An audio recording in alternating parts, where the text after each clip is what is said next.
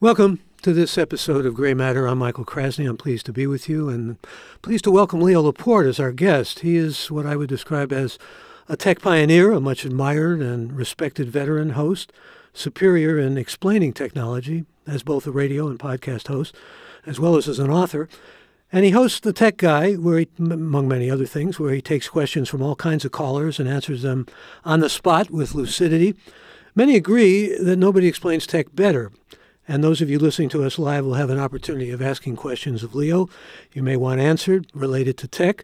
We're going to try to get to as many of those as we can. In the meantime, he's the founder and owner of the Twit Podcast Network, and he joins us for this episode. And I want to extend a warm welcome to him. Welcome, Leo. Thank you, Michael. So good to be here. Good to have you. And I want to mention that we once worked together on what was not only the most long-time commercial radio ratings leader station here in Northern California, but one of the nation's most prosperous and profitable AM commercial radio stations. And we'll talk about the demise of that station later on. But now I thought we'd begin by talking about something which is very much in the news now. And in fact, the first question is related to that from the questions that you folks who are listening live are sending to us. And that is, Leo, as I said, runs something called the Twit Network. And people are saying, can Elon Musk really call himself the chief twit? No, in fact, he cannot. But he is the richest man in the world. He's kind of powerful. I don't know what I'm going to do about it. Twitter came on along after Twit, and we have a trademark for Twit. And I remember asking Ev Williams, who was the founder of Twitter. Originally, Twitter was TWTTR. And I said, Ev, you knew about Twit? In fact, I found out later he definitely knew about Twit because his previous company, Odeo, was a podcast directory, and we were featured all the time. They were all fans. I just talked to the guy who was the lead developer. He said, oh, gosh, yeah, we love Twit. So I know that Ev Williams knew about it. I said, Ev, why would you name your company Twitter? And he said, well, I didn't think either of us were going anywhere, so I figured it's okay. And it really was okay for a long time when Twitter was a social network and we were podcasting. But now Twitter has audio, they have video, So this thing, I really bugs me because I've been the chief twit. That was it's on my business card. I'll show you. Since 2007, I've been using chief twit. I mean, I don't know if you can copyright it, but I guess you could. We trademarked twit. So, well, you've boilerplated it. Is that the word? Anyway, I'm a little miffed, but what can you do? Well, you can go to court. I can do all kinds of things. I do not want to sue Elon Musk. I shouldn't say that out loud. Elon, I want to sue you. Well, what do you think this is going to do to Twitter? I mean, Twitter has been hurting with profits. We can talk about that. They've been getting less tweets and all that.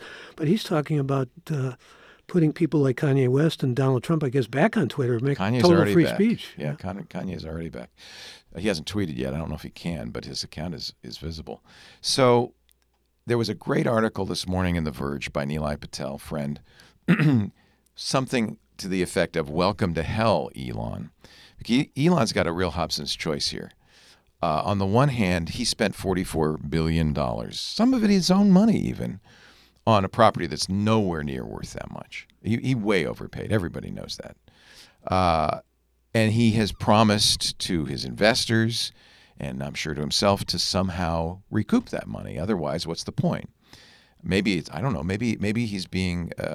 He says he's a benefactor to all humankind. He actually compares himself. He says he's going to help humanity. That's why he's doing it. To Gandhi.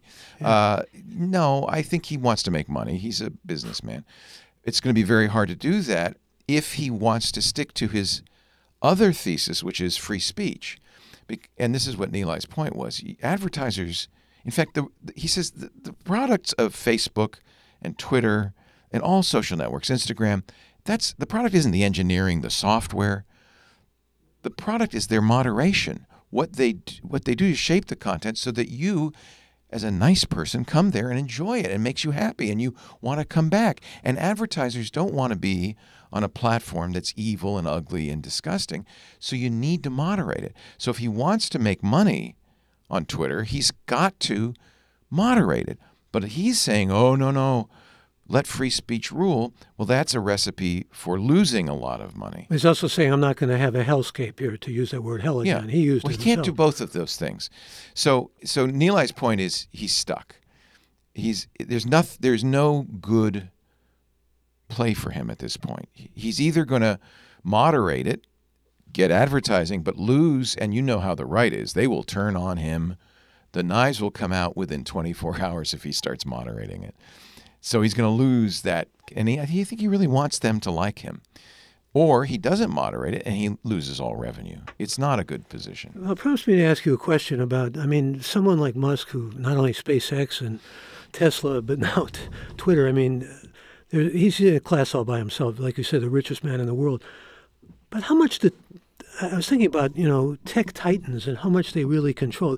They get criticized from the left and they get criticized from the right, and they have the knives out on both sides. Yeah. And they have to ask the question, how much really power over policy do they have? They have power over our minds. They can grant you that in our hearts. Any billionaire has power over policy in this country, right? Of course. But they even more than, say, Bloomberg or people like that. I don't know if that's the case. I think as long as you have enough money to deliver it in black bags to members of Congress, you're doing okay. Is that the medium of delivery now? Yeah. Well, for a long time, tech, especially famously Google, eschewed having anything to do with D.C. and politics. They realized, about 5 years ago, that was kind of a big mistake, and they moved in big time. And so they pump a lot of money into Washington right now. I think Elon, so there's different kinds of tech ownership of media. There's Jeff Bezos buying the Post. Probably doesn't influence it too much. There's Laurene Powell Jobs, who owns The Atlantic. Right. Certainly does not influence it, but I'm sure wants it to stay a little left of center. Elon is more hands-on than that. I don't see him being a benevolent operator at a distance. He already fired the CEO, the CFO, and most importantly, the woman who banned Donald Trump, the person who was in charge of trust and safety. And two general counsels. Yeah. So he's already cleared the deck of adult supervision. Who's going to run this now? Elon? Does he want to? If he does, he'll run it for, he's a kid. He'll lose interest and he'll move on. Well, you're right in saying he's in it for the profit. He's a businessman above all, probably. I think he has to be, yeah. But where now, for example, that Zuckerberg's losing money left and right on his investments. I think the last profit dip I saw was well over 50%, or certainly. Yeah, they've lost $700 billion in valuation. It's incredible. But he has all this alternative reality faith that it's going to happen, virtual reality, right. And the fact is, tech is losing money. Tech's in a winter phase now. Well, you might say that Mark's a smart guy, I think. Realized this. This is the classic, Well, he says it's the future. Yeah, this is the classic innovator's dilemma. When you get really successful in one area, it's very hard for you to pivot. So Mark's doing what is normally a very hard thing to do. He's pivoting a successful company into what he sees as the future. Now, no one knows if the metaverse is the future, but Mark's decided that. So he's, in a way, doing a very courageous thing, and he is losing his shirt on it. It's not looking good right now. Well, it's not necessarily looking good for tech overall since the pandemic. There's been some serious plummeting, except for maybe TikTok. And I want to talk to you about TikTok, because that seems to be the new paradigm and the place where real money is being made now, whatever real money means in that world. It's not real in terms of my understanding of finance, because it's almost like monopoly money. But I'm trying to get a hold of what's happening with TikTok, particularly all this criticism of Chinese control about TikTok. Where do you see that? So one of the things that's happened, in my opinion, is we've shifted. In the early days, the thought of social media was you follow your friends, people who have something interesting to say. This is the model for Twitter. It was the original model for Facebook.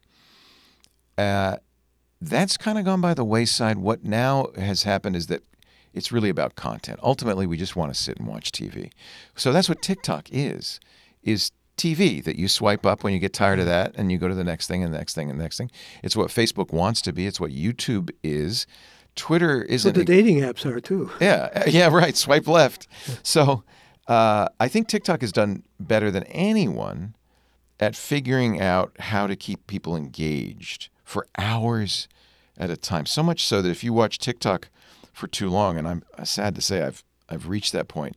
A guy will come on and say, hey, you might want to take a break, get a drink of water, take a nap. You've been on a long time. They literally say that. But this is a social dilemma too, isn't it? I mean, it's playing on our minds. And, I just read an article in Wired about the necessity to find out how our minds are hacked and do something about it. Yeah. Well, there's some concern that the metaverse will even be better at that, right? You put on this helmet, and now, we control the horizontal, we control the vertical. You're really at the mercy of Mark Zuckerberg or whoever runs the other end. Mind Forged Manacles, to use William Blake here. But we are kind of, all the studies seem to indicate that what TikTok is doing is using billions of people, all this. I know you don't like artificial intelligence, but they're gathering data, more and more data all the time, and it's data based on, sound like Carl Sagan, billions and billions of people who have been tested. So they make you look at a screen. You look at a screen and you think, I'm going to not look at the screen so long, but they keep you there and keep you there, and they can manipulate you in so many different ways. We've always had that feedback loop. Rember the vast wasteland of TV.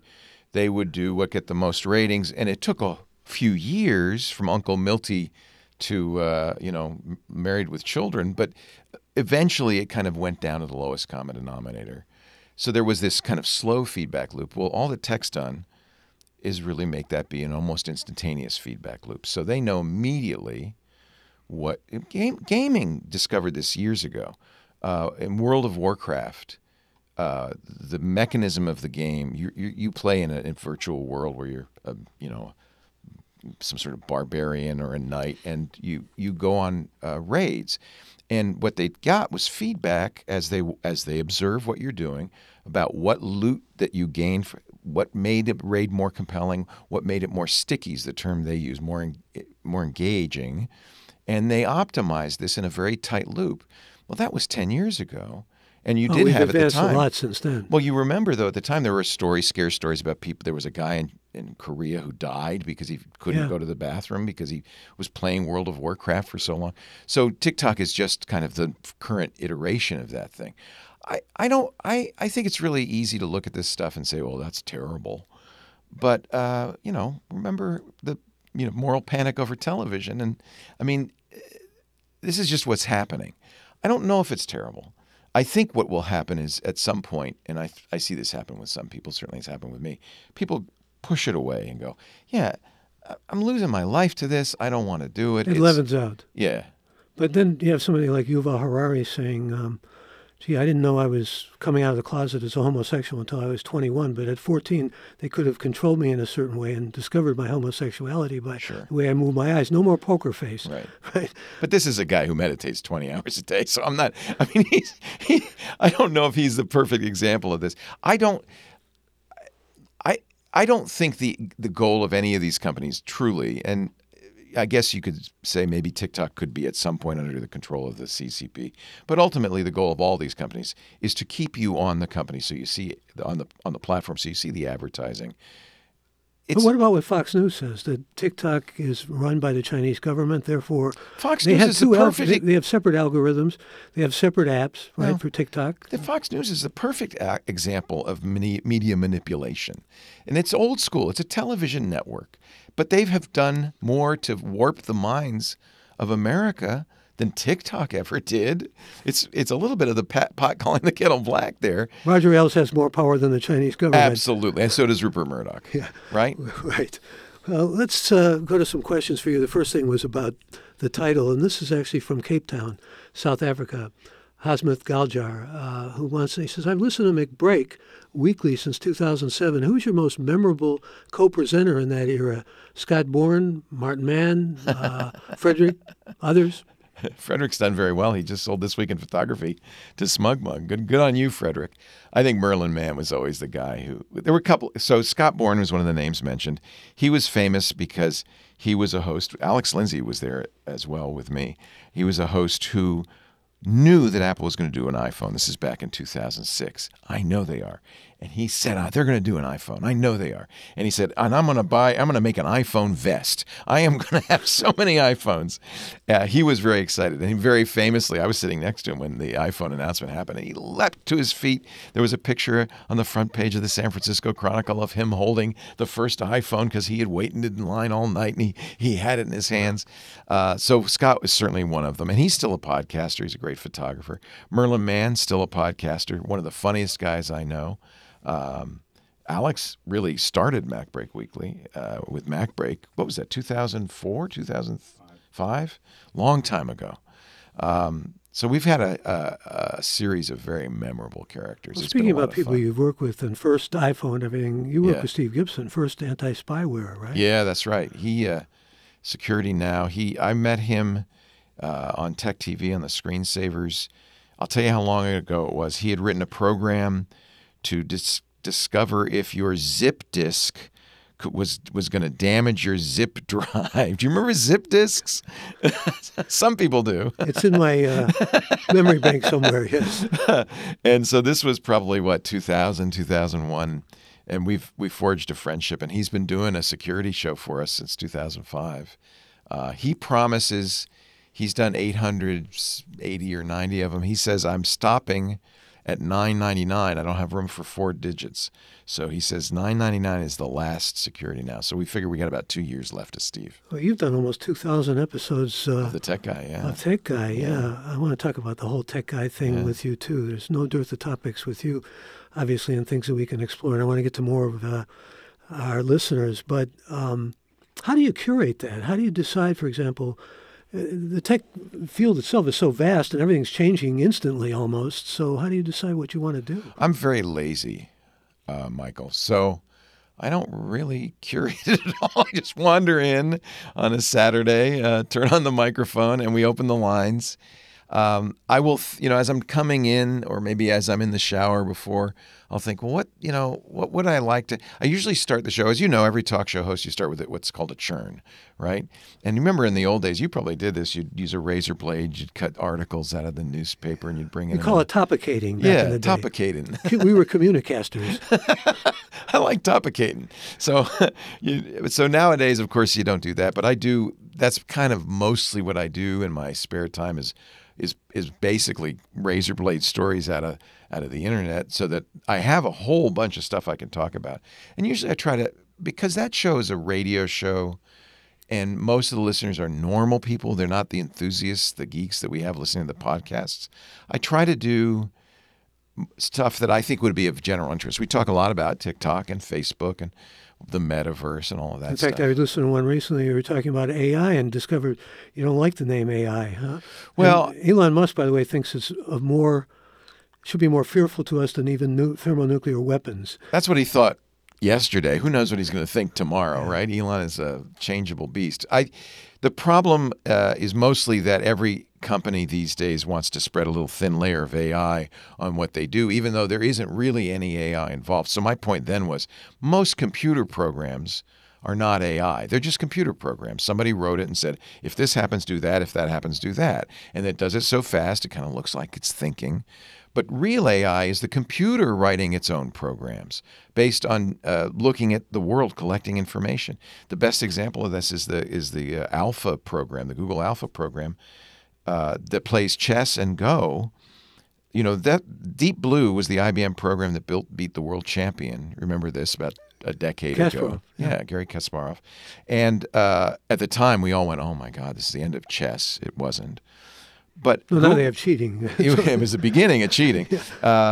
Google decided, well, we want to build a real AI. The Deep Blue had been taught rules and had been given positions and said, this position is better for black, this position is better for white.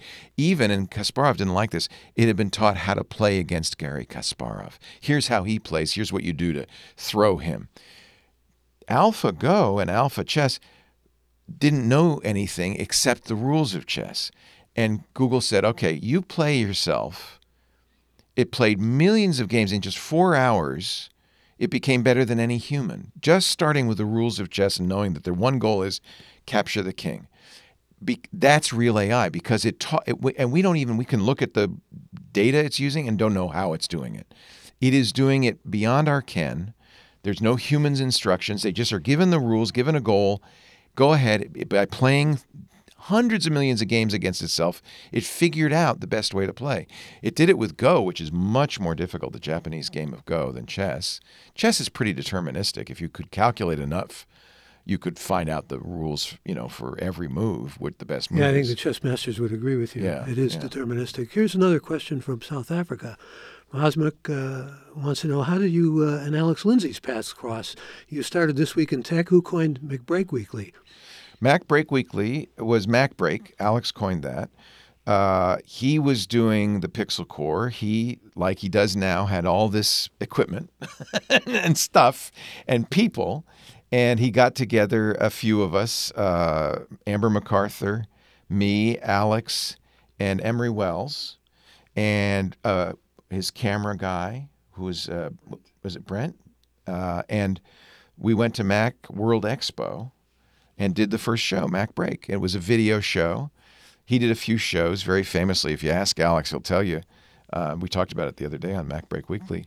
He did an episode in 1080p. Now, back in 2005, 1080p was impossible. You couldn't watch it. You couldn't edit it.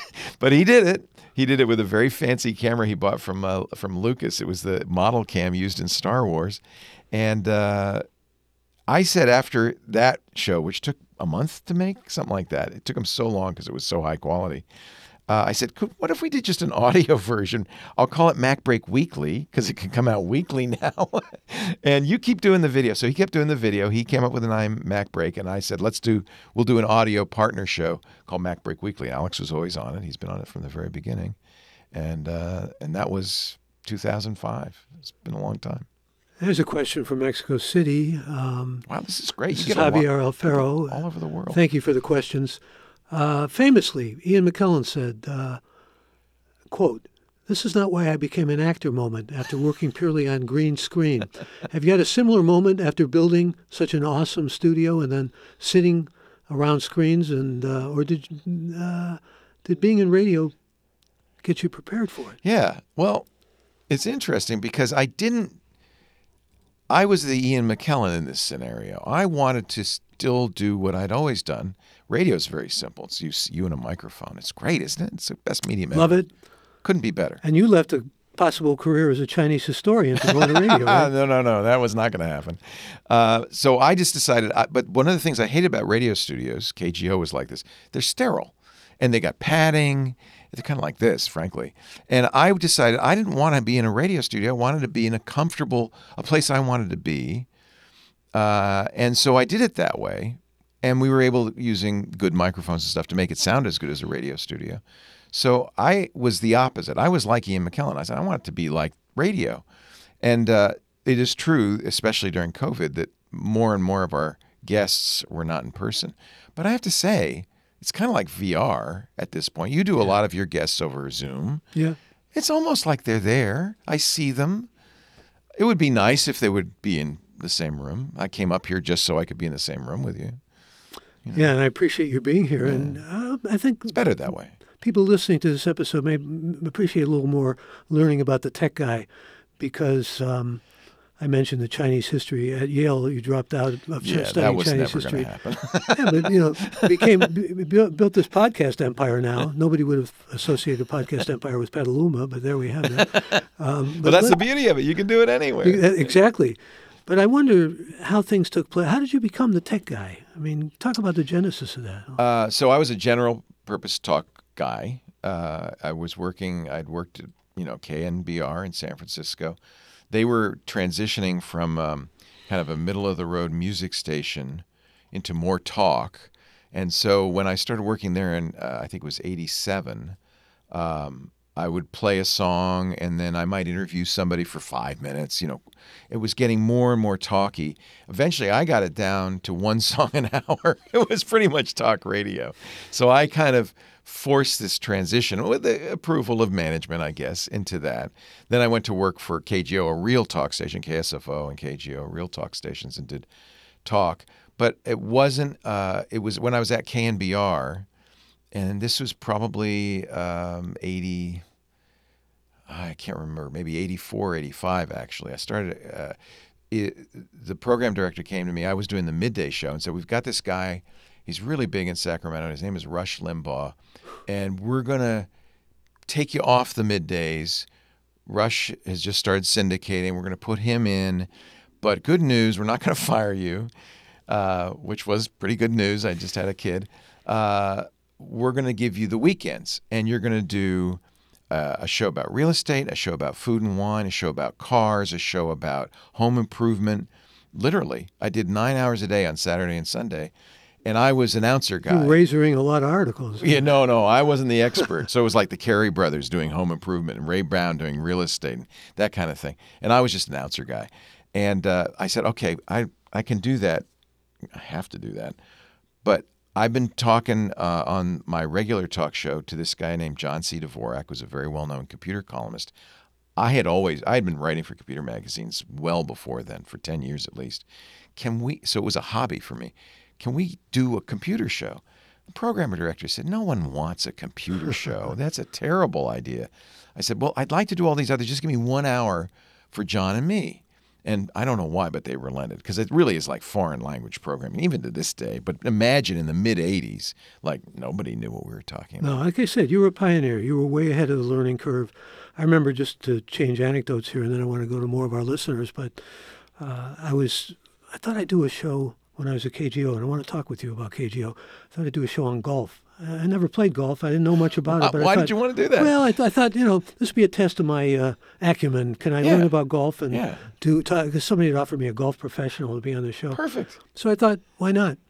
I heard from the then program director, nobody cares about golf. And then soon after that, I read it was the most popular sport in colleges. He was so wrong. He says, young people don't care about golf. They know things so well. I ask you, though, about KGO, because I don't want to get too local here, because we're heard all over the world. But the fact of the matter is, this is one of the biggest, most successful radio stations, as I said earlier on.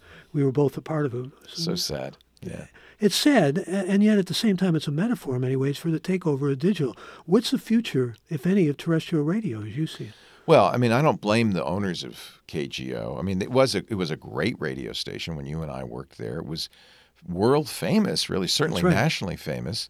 It won all the awards, and it was just a traditional news talk radio station. You talk about the current events of the day. They had very good hosts. That's what makes a good talk radio station. They had a very good general manager, Mickey Luckoff, who really understood the business, and they were owned by not a radio company, but by ABC. They were owned by a network, which understood the value of news.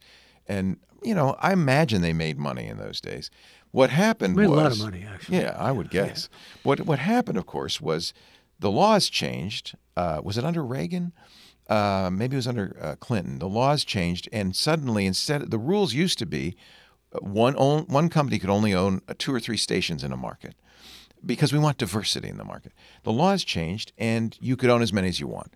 And so what happened, of course, is 2 or 3 companies basically now own all the radio stations in the United States. So that was problem number one, right? No more diversity, big cost cutting, syndicated content, no more local hosts because they're expensive. A Michael Krasny, a Ron Owens, that's expensive. So they brought in hosts from like Rush Limbaugh, who was expensive, but not nearly as expensive, and generated a lot more traffic, a lot more revenue. But ultimately, what really has killed it is the internet, of course, because people want to listen to what they want to listen to. I've always felt like the biggest advantage radio has over the internet, and we were talking about this before the show, is live and it's local. Live and local. And the podcasts really aren't, we do ours live. You're doing it live right now, but it's not really live and local.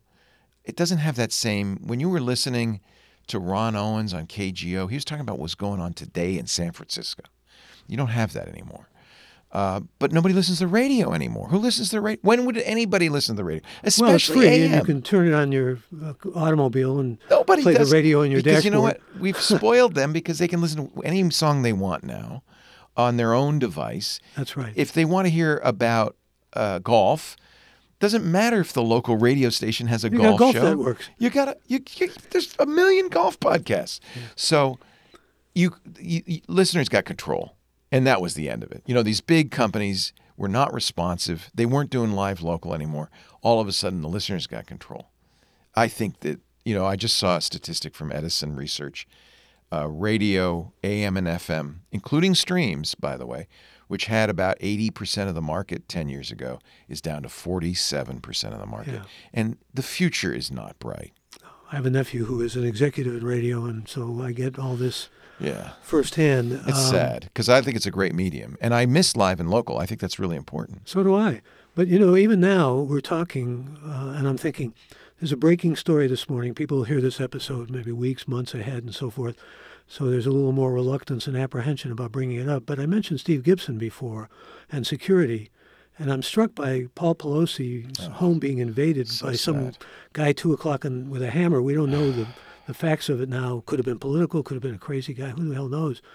But the reality is, I kept thinking about security. If she didn't have her detail there, that is Nancy Pelosi for her husband, you're right on the cutting edge of what's hot in security now. We could spend a whole hour just talking about cybersecurity. Yeah. I just want to get, because you've worked this out in some ways that maybe people would want to know. Home security. We don't really cover physical security. Although no, home security. I'm just talking about these systems. days, yeah. I mean, everybody can have cameras in every part of their house that alert them to movement, alert them to sound.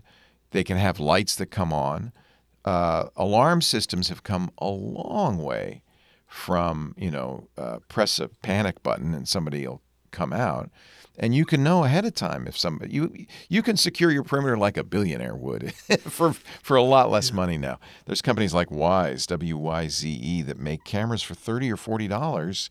You could put a dozen of them around your house and get an alert on your phone the minute there's any movement. You'll know every raccoon in the neighborhood before the night is done. So it's certainly possible to do a better job. But, if you think about it, Michael, I've always thought this. Locks on our doors, closed windows, those are more like serving suggestions. They're not really secure. They just say to the world, don't come in. But if somebody wants to come in, it's not going to stop them. And that's a big problem. I don't want to have to put bars on all my windows. Nobody wants to live that way. But the truth is, the key to all of this is not law, but norms. The thing that keeps somebody from breaking down your door is not the law, it's the norm. The norm that you don't break down doors, that door means don't come in. And we are in an era of norm busting par excellence, thanks to Donald Trump and just kind of after COVID, this kind of sense that, it's all for me and me for one, me for me. American individualism taken reductio ad absurdum. Yeah. Yeah. Well, we got lots of people who don't want to break in, but want to come in and talk with you. Or the door's wide open. Kenneth Jones from Seattle says, we think this computer thing might just catch on. What do you think? Where will we be in 20 years? Well, any prognosticating about where this is all going? It's really hard to predict because what makes technology exciting is these kind of left turns, these sudden paradigm shifts where, I never thought about that. And so it's very often the case. They call it thinking out of the box, right? Out of the box. Yeah. And it's very often the case that somebody like Mark Zuckerberg who says, well, I think it's going to be the metaverse, is completely wrong because you can't really look that way. I can tell you what I know will happen. It's been happening. It's been the biggest trend in computing for the last 20 years is computing moving to the edge. So you remember your first personal computer. It was on your desk. It was big. Yours was a Atari 400, right? How did you know that? Well, I pick up these facts. It had a presence, right? Now you have computers everywhere. In your microwave, in your toaster oven, in your bed. I have a computer in my bed that knows if I'm tossing and turning and changes the temperature in my bed. So you have computers everywhere, and that's going to just snuggle increase. with it? I snuggle. Yeah, it's cute. That's actually the trend that's going to continue because with miniaturization, with mass production, it's gotten so cheap. You can put that Atari 400 in a $20 camera now. And so you're going to see computers at the edge. Interfaces as a result have to change because I don't have a keyboard and screen on all of those computers. So right now we're controlling them with a main central computer, but you notice your voice is becoming much more important. I think you'll be talking to your environment in new and exciting and interesting ways. Now, some people are worried about having microphones all over the house, and so we're going to have to solve this privacy issue. But that's the interface of the future. Microphones and sensors, too. And sensors. Yeah. So when you walk in the door, it says, "Hi, Leo. Let me play your theme song." Do you have a theme song? No, I don't. A question Somebody made I wanted to do this at our company. He put a computer that noticed when an employee's phone joined the Wi-Fi, and of course, as a person comes in the door, and it would play his theme song as he came in the door, and every employee had a theme song because the ambient system knew you had just arrived. That's braved the world a little bit. Here's James Babbitt, though, from San Diego. Says, what positive outcomes have you had, you and your network had from the COVID pandemic? We were well prepared because we were already doing so much stuff remote. Many of our, as I was mentioning, many of our guests were on Zoom. Actually, before that it was Skype from day one, because being in Petaluma, we almost had to do that. Nobody was local. So that wasn't such a big transition for us. The hard thing for us was people not being in the office, and they're not coming back. And I think this is kind of a trend nationwide, is people aren't anxious to come back to the office. Think of all those tech campuses. What's happening? Empty. They're empty, right? So, it's sad when I see old line companies forcing employees to come back because, well, that's how we've always done it. But that's the old Henry Ford industrial model of work, and it's not going to be that way going forward. So I think we were well prepared. We were kind of already somewhat in that. What I miss is we used to have live studio audiences all the time, and I really miss that. That was something that I improved on talk radio because KGO is famously locked down. They'd had a shooting in the 80s, and they were very locked down. You couldn't have people in the studio, but we would have people come in the door. Shooting was in the control room, and Jim Dunbar had been there, it was terrible. Famous name in radio, and somebody just came in. He was getting messages in his head or something like that. Yeah, it was a madman. We have a large room with lots of chairs, and we'd have 20 or 30 people. Sometimes people from all over the world would come. It's very relaxed, comfortable. It was wonderful. Yeah. But we can't do that anymore. No, which is a shame. But we can go to more of our listeners. Peter Sargent in Round Rock, Arizona, I guess, says, we are approximately the same age, and I was wondering what thoughts you have around a succession plan for the network as you and Lisa contemplate retirement. This is obviously somebody who listens very closely to what we're doing. Yeah, I'm 65, going to be 66 next month. The nice thing about what we do is you can do it forever. Paul Harvey did it till the very last. The day he died, yeah. And so I would like to keep doing this, but I also don't want to do it 24/7. So we have some young people in the, we have Micah Sargent, who's in it under 30, believe it or not, who's a great talent. I think he's going to do very well. Ant Pruitt, Jason Howell. We have other staff hosts as opposed to the people we bring in over Zoom and Skype who are on-prem. As far as retirement, what would you go back to Chinese history? That's my plan. Yeah. No, I told you, this is what I want to do.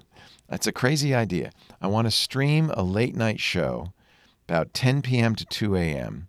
where I just talk. Maybe we have a little cafe ambience in the background, some tinkling piano music. I tell stories. I read poems. I just ramble because when I go to sleep, I like to listen to audiobooks, but then I always get mad because I miss a whole bunch of it because within 10 minutes I'm out. So I want to do a show where nothing consequential is happening. There's nothing stimulating, and you'll just go to sleep, and you won't feel bad that you missed it. But do you have, one of the things I found when I retired. How did you do it? Did you think you weren't going to be doing it anymore?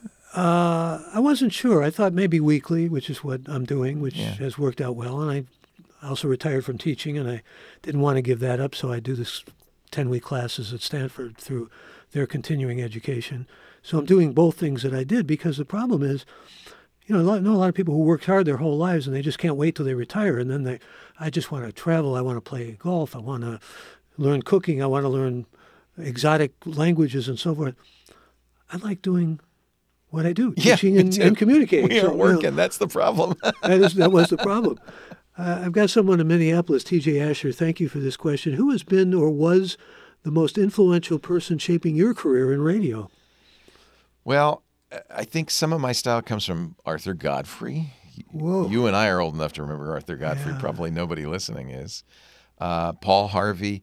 I liked even Ed McMahon. I liked the hosts who were warm, approachable, authentic, and I wanted to be like that. I wanted to be a real person on the radio, and I came from that era where there were people like Jack Parr and Arthur Godfrey. I mean, I don't actually remember them being live, but it was recent enough I could, And you grew up in hear Manhattan? about them. I grew up in Rhode Island, but we could hear the New York radio stations, so I would listen to. We were talking about Gene Shepard. I thought you were born in Manhattan. I was born in Manhattan. My dad was at Columbia. He was a doctorate. He's a geologist. He's a geologist. Yeah. He was getting his degree there. So when I was 3 or 4, he got a job at Brown, and we moved to Providence. But so I don't really remember Manhattan. But I always feel when I get there, I always say something about this. I feel like I'm home. So I think that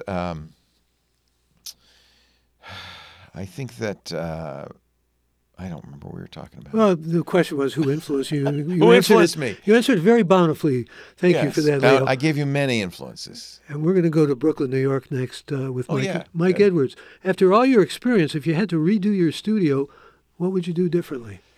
First studio was a little bed and breakfast, and I was up in the attic. People thought it was my house. It wasn't. It was up in the attic. And then eventually we metastasized through that whole bed and breakfast.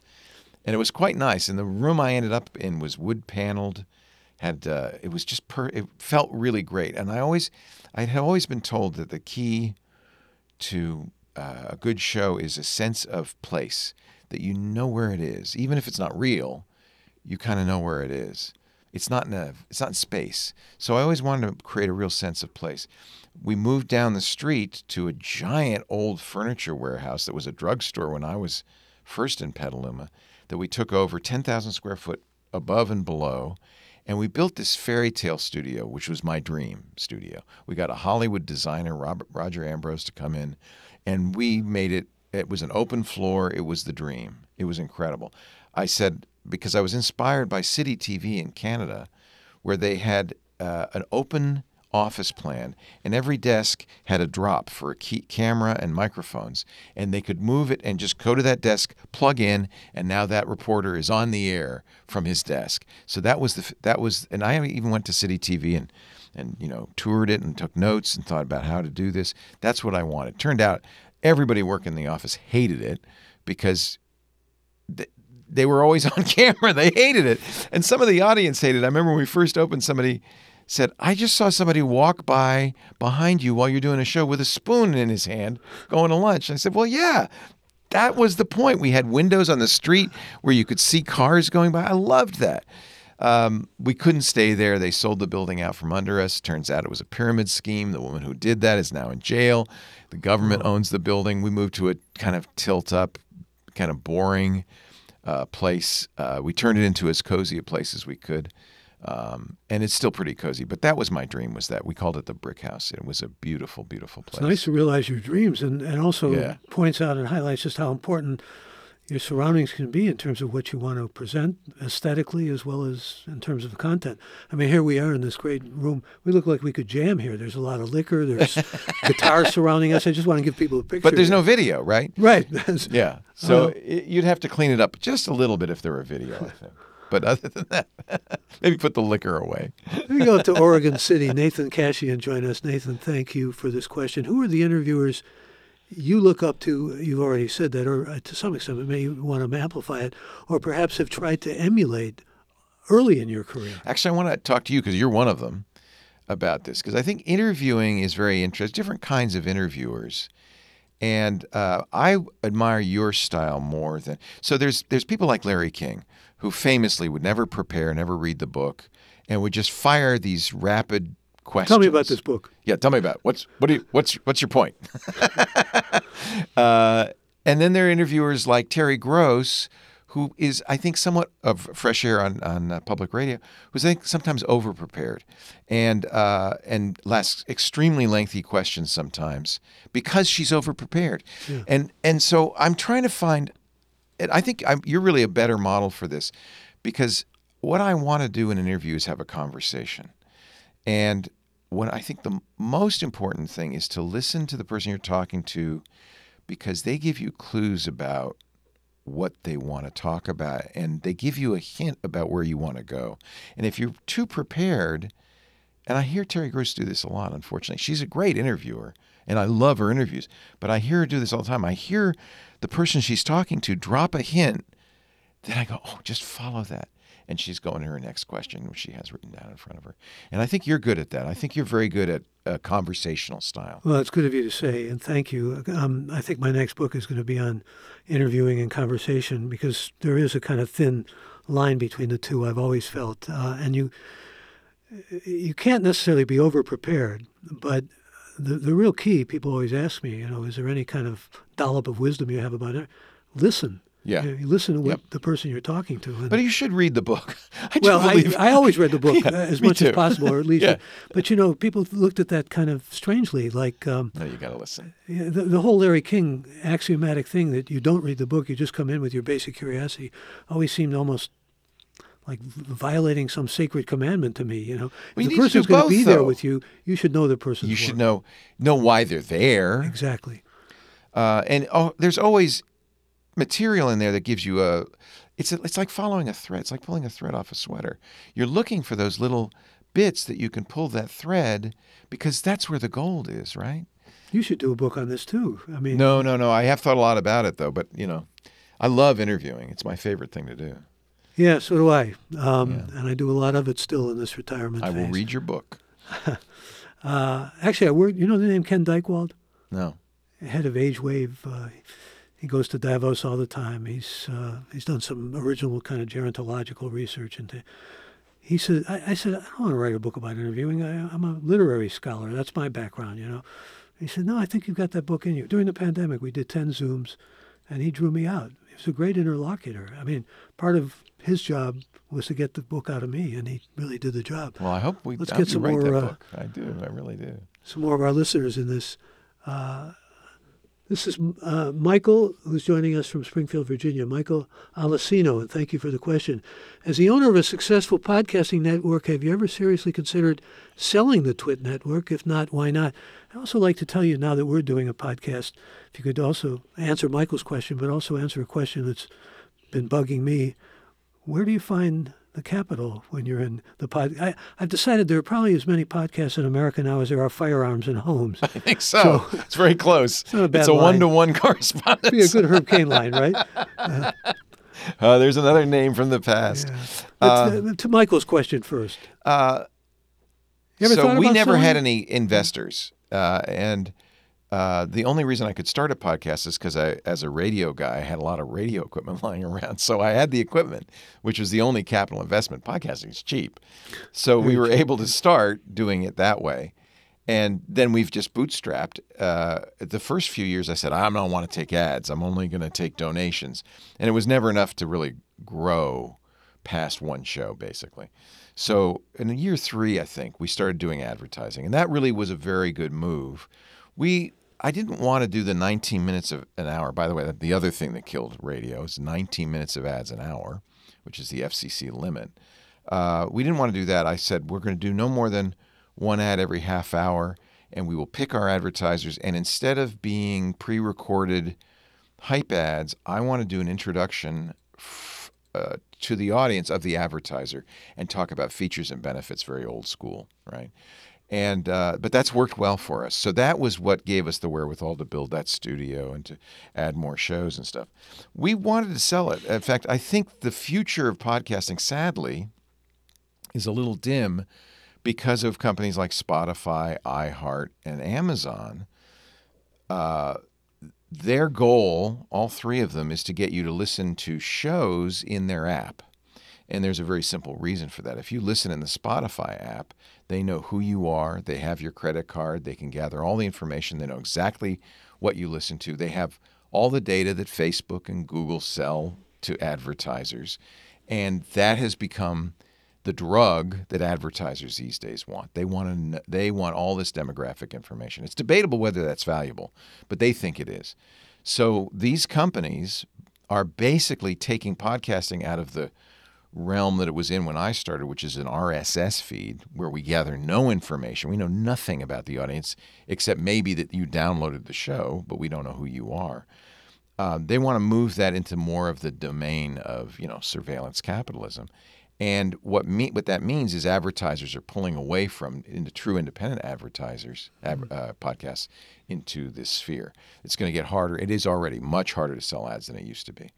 And so we realized this a couple of years ago, just before COVID, unfortunately. We realized this, and we started to look for partners. We realized the future for independent podcasts is not bright. Unfortunately, nobody wanted to buy us. I can't figure out why. So we did. We hired somebody, and we shopped ourselves, and we talked to all the big companies. I think the biggest problem was it was mostly me doing the shows, and I'm old. It was about a slice. It was tech. And when we started talking about this, the big thing were true crime podcasts. We weren't sexy, or celebrity podcasts. We just weren't sexy. So we never were able to find a buyer. We gave up on that because COVID really put the kibosh on that. Nobody was doing anything in COVID. I think at this point, if somebody like you said, should I do a podcast? I think your model is probably the correct model, which is member supported, because I think advertising is going to go away. And I think it's sad. Independent podcasting is going to be very difficult. Although I know, you work with Ron Owens, his wife, Jan Black, former anchor KCBS, has a podcast with her daughter that's an Apple podcast. And they promoted it, and they did very well by her and her daughter. I know it's reaped some really good rewards in terms of finance, but they have a lot of downloads. And, the key, they say, in terms of podcasts, if you have a certain amount of downloads, you go to the advertisers, and the advertisers come to you. Yeah, it's not so much true anymore because advertisers, you charge by, just as radio does, by cost per 1,000 impressions. So how many downloads you have is very important. You have too many downloads, you're expensive. Advertisers really, really want to know what's the demographic, what's the geography.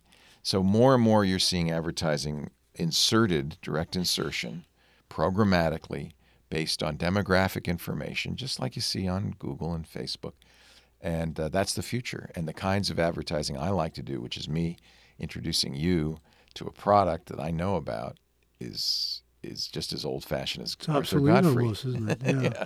Well, Gray Matter goes all over the world. We're going to go to more of our listeners. Dan Huber joins us from Erie, Pennsylvania. Dan, thank you for this. He wants to know, the shows on Twitter are more than podcasts. They take me back to the ZDTV days. Yeah. What makes Twit so different than podcasts? Well, because we did do video very early on, and I always kind of thought of it as, I don't know, in commercial radio, everybody you meet wants to be, someday, like my goal is to own a radio station. And I kind of did that. But it wasn't, there's no tower, there's no license, there's no transmitter, but it's like owning a radio station. And then it became like a little tiny TV station. And it all comes back to what I was saying, which is that sense of place is important, I think. And truthfully, a podcast audio is fine. That's all people really have time to listen to. The advantage of the video, though, even if they only watch it one time in 10, is they kind of now in their minds can see you and see that sense of place, and you become more of a friend. TV is very powerful. There's something about it that makes people think you're their friend. Radio is powerful because it's intimate. It's a theater of the mind. But it's theater of the mind, and you can walk down the street and not get recognized. But if you are on even the stupidest TV show, you're a major celebrity all of a sudden. There's something about it. And so what I wanted to do with Twitter is to combine both. I wanted that personal intimacy, that connection. I didn't want to be a celebrity. I didn't want to be distanced, but I wanted you to feel like you were sitting across from me. I always wanted our shows to sound like we're at a bar and you were sitting and listening to a great conversation. And that way, radio is almost a more intimate medium. It is more, because I'm in your ear when you're doing radio. Exactly. Right? And television is the passivity of watching the screen. Yeah. And nowadays, McLuhan said it was a hot medium, and Yeah, exactly. The old hot, cold medium. Yeah. Marshall McLuhan and all that. Yeah. There's another person joining us. This is Robert Scholge from Los Angeles. Says, what future technology is Leo most excited about and why? Um, I'm kind of a funny guy in that respect. I'm learning. I love to code, and I use a programming language that is as old as I am. It's called Lisp. It was one of the first programming languages, and I use Emacs, which is an editor that predates personal computing. It's so old. So I like kind of this vintage stuff.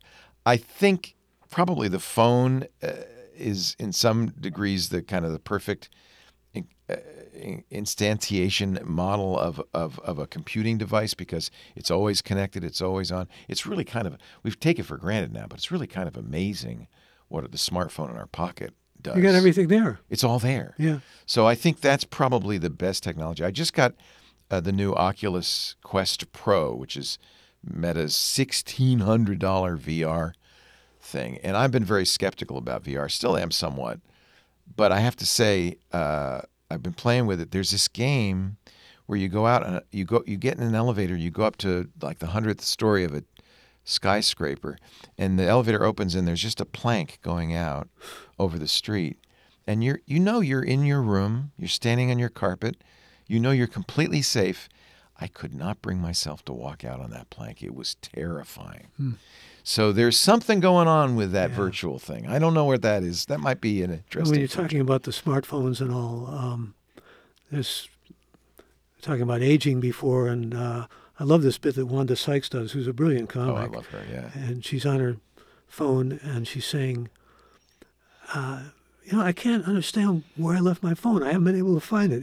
She's sitting there with the phone in her ear. It looks like having your glasses on your head, right? Exactly. I always think that we've had virtual reality since movies. That really the best motion pictures, because they combine sound and pictures to create emotions, and you forget you're in a theater, you're really there. That's virtual reality. That's real storytelling. So this putting a thing on your head is kind of dopey. But I do think there's going to be improvements. I mean, already motion pictures are more enveloping than ever, right? I mean, you really are there. You old enough to remember how excited we were at CinemaScope? Oh, yeah. I remember going with my grandma to see Circus World, and it went all the way across. Those 3D movies where they come out of the screen? Yeah, no, I didn't get into those. House of With the Wax. red-green glasses? No, I didn't. Vincent Price. Well, they started bringing him back recently. Michael Slade. And it was a failure, right? That's right. It didn't make it. Michael Slade, thank you for this. He says, podcasters like Kara Swisher seem to be using services like Riverside FM and Twitter Spaces as part of their technical infrastructure. If you were building Twit today, would you still build a studio? No, it'd be very different now. When we started in 2005, actually, our first podcast was October 2004. So it's been 18 years exactly. But when we first started, there was no infrastructure. In fact, the donation system might have succeeded back then had there been Patreon. All of this stuff has come a long way. Nowadays, if somebody says, how should I do a podcast? I just say, go to Anchor FM.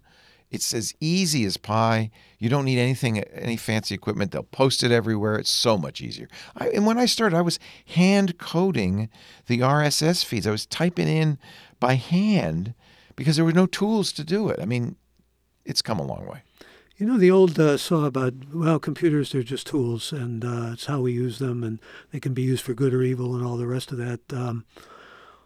Where are we seeing things in terms of the dangers now? Where do you see the big dangers, the darker side of computers? It's really easy to say, oh, look at the horrible things on Twitter and look at how people are losing their lives to TikTok. But it's also just as easy, we don't do it as often, to say, look how disadvantaged communities have found a voice on Twitter and are exposed to the world. And I think a lot of what's happened in the trans communities and the gay communities is because of technology bringing gay and trans people into our lives.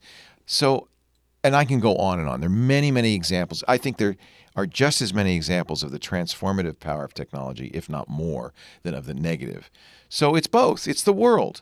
And as with everything in the world, I think it is neutral. And I think it can go both ways. I would hate to see, and I worry about this trend, that we throw out technology because we're so afraid of the harms. We need to find solutions for the harms. We need to get back to norms, by the way. But the power. What we're doing right now is thanks to technology, and people are listening in South Africa, all over the world. That's remarkable. So you're not only a tech guy, you're sort of a armchair philosopher, and that's one of the reasons that I wanted to talk to you, because I thought I could draw a lot of this out of you. Well, and I don't want to be an evangelist for technology either. Well, I'm not I don't think you've ever been an evangelist. Yeah, I'm technology's going to solve all our problems. Yeah. It's like the world. It's enhancing what we've got, the good and the bad. Like you said, wasteland of television. Analogy is perfect in many ways. Let me go to Kansas City, Missouri next, and Brett Dekas, who says, Leo, thank you for all that you do. What is your preferred count of participants in a group discussion? Interesting. Oh, that's question. interesting. Yeah. Like the Dunbar number of 150? I don't know.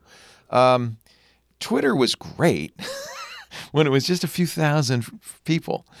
Every social network I've ever been on has been better when it was an affinity group, a small affinity group. So I think that's the key, not the numbers so much, but just that sense of shared purpose and interest. So that's one of the reasons Discord, I think, is really interesting. We have a Discord for our club. We do too. Yeah. I don't know if you've used it much, but it is an affinity group, and it is people of like minds. And so, starting from a ground of being that makes the conversations, I think, much more valuable. So I don't think there's a number, but I do think it can get too big, and it can get too diverse. And in fact, that's what happens on Twitter. What does that mean, too diverse? Well, it's hard. It's hard to have a conversation if we don't all have the same ground of being.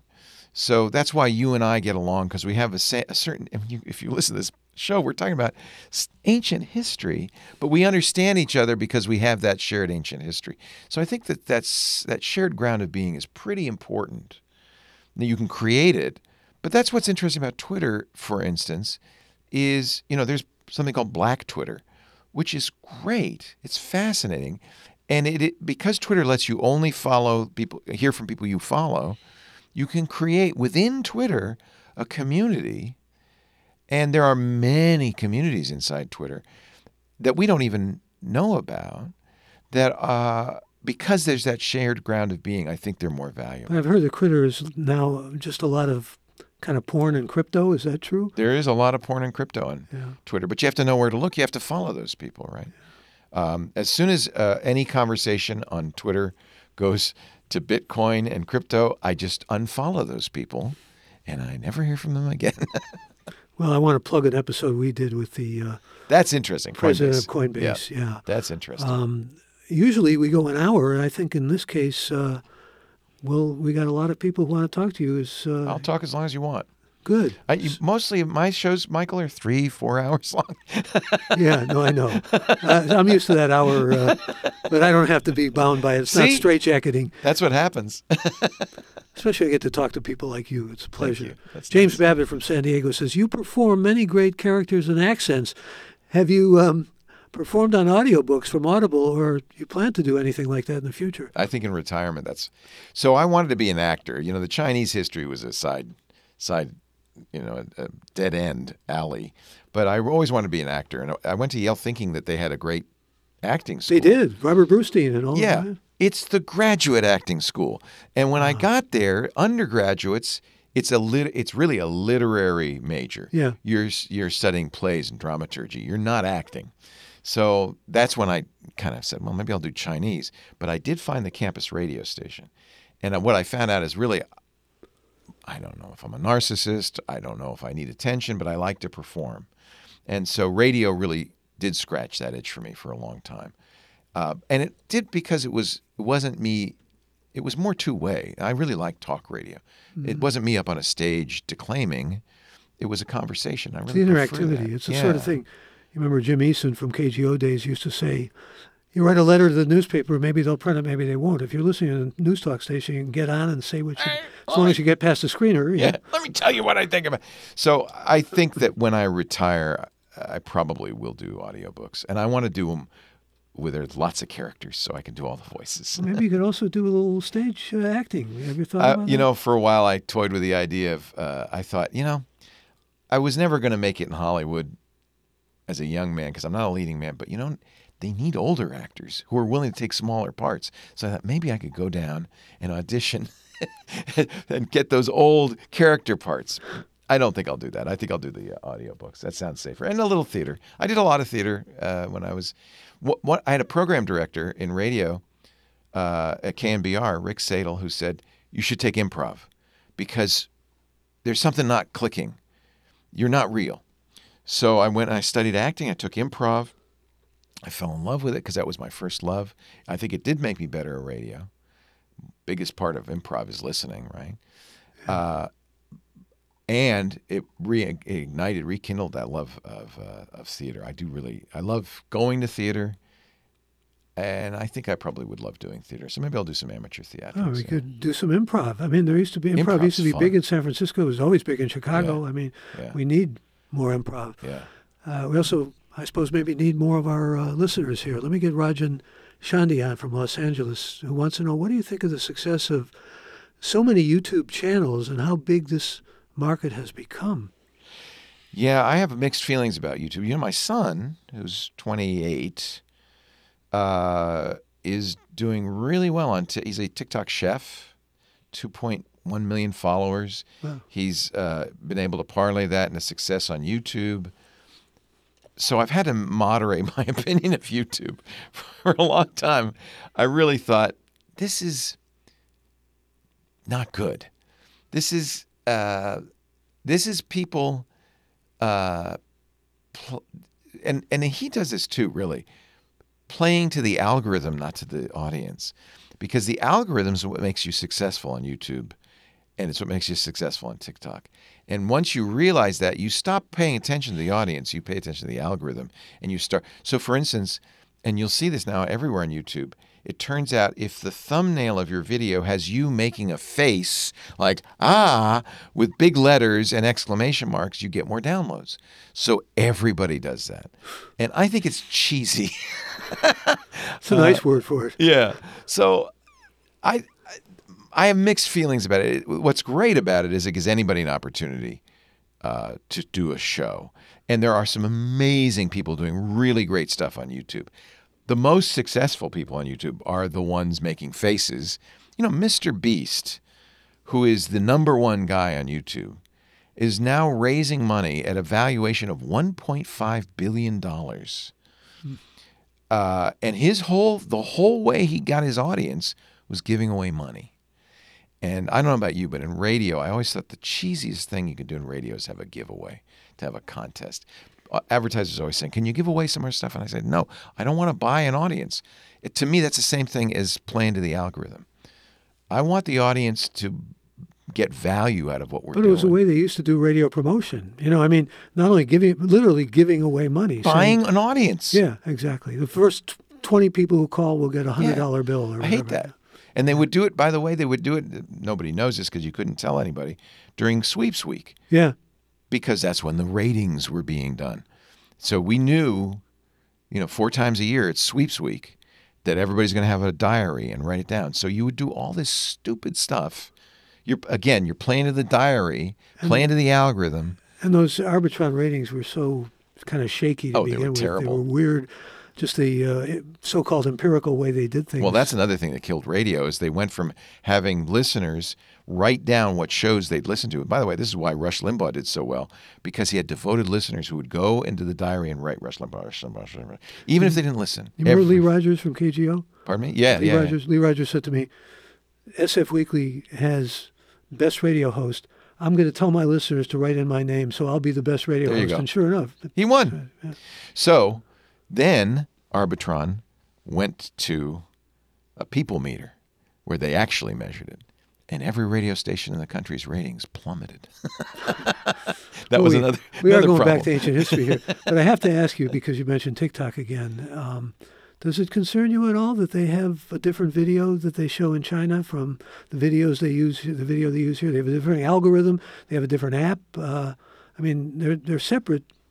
Well, they don't have Facebook in China. They don't have Twitter in China. That's right. It's a very controlled media environment. And I'm not at all surprised. Makes a lot of people nervous, not to necessarily bring Fox News into this again, because I have reservations like you about Fox News and serious concerns. But they say they have to abide by the Chinese government's rules. I think that's a straw man, and it's a little xenophobic. I think we are being manipulated, absolutely, by Roger Murdoch, by Mark Zuckerberg, soon by Elon Musk. There are enemies at home that are probably more effective than the Chinese Communist Party. I'm not so worried about them. You shouldn't be worried about them. You should be worried about Roger Ailes. Actually, He's dead, as a so we don't have to worry Chinese about him history anymore. student, which Yeah. you seriously were at one point, I've often love thought, China. notwithstanding Taiwan and notwithstanding Tibet, and those are big notwithstandings, Yeah. the Chinese never seem to be all that concerned about expanding outside of Asia. Yeah, well, I'm not an expert. They're, I believe, more interested in soft power than they are in Yeah, hard exactly. power. And And they're look, getting a lot of it in Africa and Yeah. Pakistan. And, Yeah. They maybe worry about that. The Belt and Road Initiative. Maybe worry about that. Nobody's going to invade the United States of America. We are uninvadable. Aren't we? We are not invadable because everybody has a gun. You'd be nuts to try to take over this vast country. Maybe you'd nuke it, but that's why I believe we don't treat China as an enemy. We treat them as a trading partner. It's crazy not to treat. This is why China's smart. That's soft power. You don't fight a war with somebody whose your economy relies on.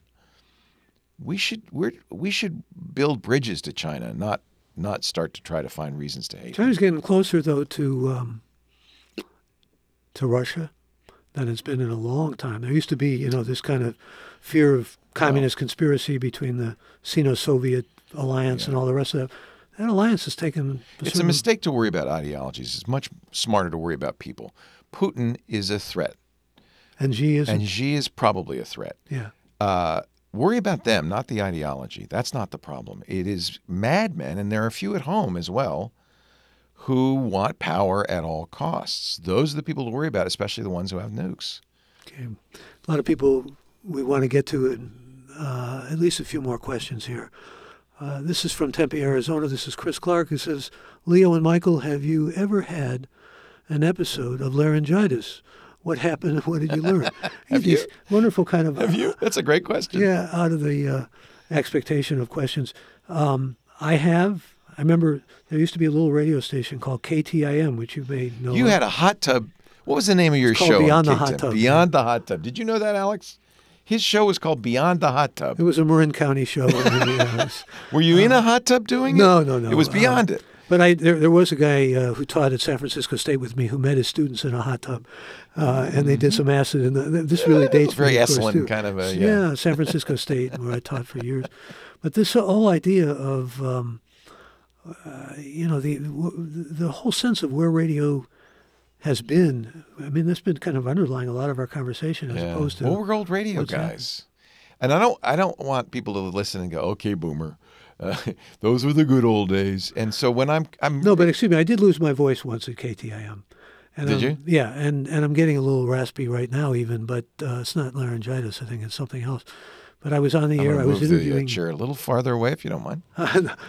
It's not that. Rest assured. How's this for name dropping? I was interviewing Jerry Garcia. Believe it or not. In a hot tub? Not in a hot tub, no. Okay. But I could feel my voice going. Oh no. And it went to a whisper. I've got that on tape. I thought, this would be great. Do you have all the stuff you did on tape? I have a lot of it on these old audios, yeah. Can we work on you to convert that to digital and post it somewhere? You don't have to work on me. It's been kind of in my mind. We got to do this. Yeah. Those tapes are not going to last. Yeah. I have a friend up in Canada, a guy named John Donaby. He worked KCRB in Toronto. Yeah. Interviewed everybody. Jimi Hendrix, Janis Joplin, everybody. Tapes in his garage, reel-to-reel tapes in his garage. I worked on them for the longest time. I said, John, those are going to disintegrate.